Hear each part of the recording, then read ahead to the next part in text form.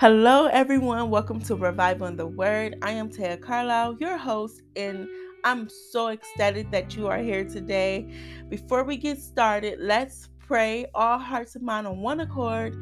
Thank you, Father God, for your love, Lord Jesus. Thank you for the marriages that you are building, Father God. Thank you for your covenant. Thank you for your blessings, Lord God. And I want to send a special prayer for those who are in the midst of divorce or separation, that you will minister to their hearts, Lord God, so they can do what's right unto you, Father God, whatever your will is for them, Lord God. And we're just going to give you the glory and the praise today. We're just going to thank you for all your mighty works and all your blessings that you have poured upon us, your children, Lord God. We thank you, Jesus. And we just lift you up right now, Lord God. In Jesus' name we pray. Amen. Y'all, all I could imagine in my head as I was praying was just God smiling, like his love for us. So we're going to talk about build your marriage before married. Yes, it's so important to build a marriage before you are married. How do you do that? By courting with one another. A male supposed to court. And in this season, God is definitely speedingly up courting to marriages. So not only courting, but also being financially free. That's how you build a successful, strong marriage, by entering into a relation financially free. Or if you are already in a relation, that means that you are pressing a goal to be financially free before you marry that woman or marry that male. You build your marriage also by being rooted at God's feet. You want to be walking in your purpose. Because when you are rooted at his feet and you are walking in your purpose, then that's when you know when that person or that marriage is for you, because it's divinely set up by God. And you just know. Two scriptures the Lord gave me in this read was Ephesians 5:25. For husbands, this means love your wives just as Christ loved the church. He gave up his life for her. Could you imagine that? Because the church, if you think about the church, you think about, well, who is the church? What is the church? We, the people, are the church. It's not a building.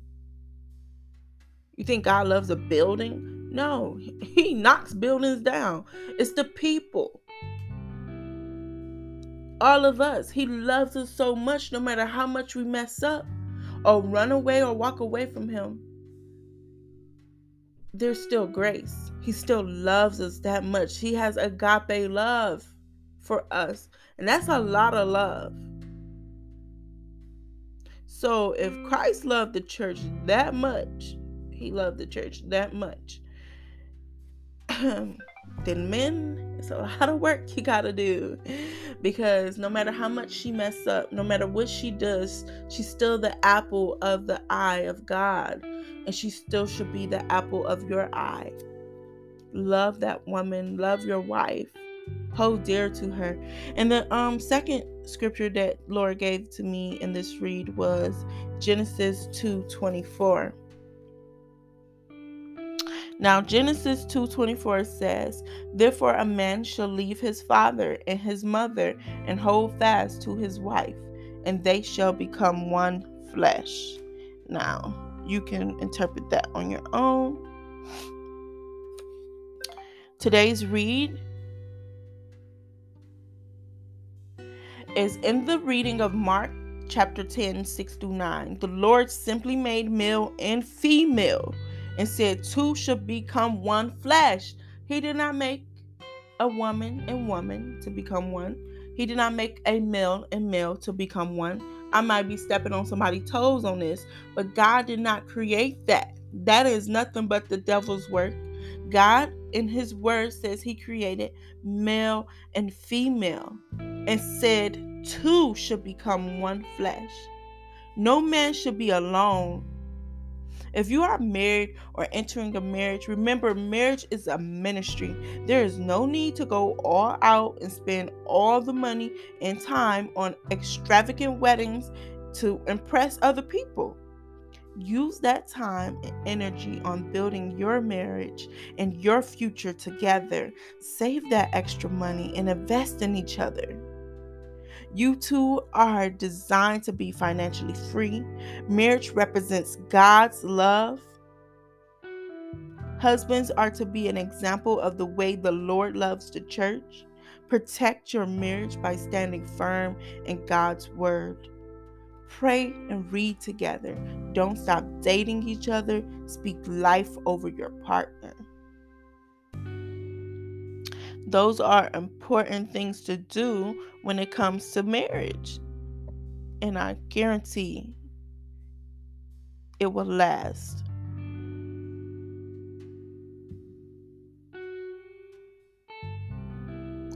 So that is all that I have for you all today. I know it was short, quick, simple, easy. Yay. And I am going to pray. Thank you, Lord God, for who you are. We come to you with an open heart, ask that you will bless our marriages. Cover our marriages in the name of Jesus. May you restore what is broken, heal what is broken. May your love shine. May your spirit shine over our marriages. I cast away any demonic forces that would try to break up the marriages that you divinely put together. And we give you the glory and mighty praise in Jesus' name. Amen. Okay, guys, so you already know you can find me at Taya Carlisle on Instagram or any other platform, as well as everything will be in this description. Revival in the Word is the book that's on every major platform. As well, there is Revival in the Word journals. There's 2 journals that's currently published on Amazon. Be sure to grab your journal because it's an amazing time to be journaling. They are 2 amazing journals. They are different. They do pinpoint an area to journal about. So be sure to take a look at that and grab those and continue to I thank you all for your continuous support. And I appreciate you all so much. I love you. Have a blessed day.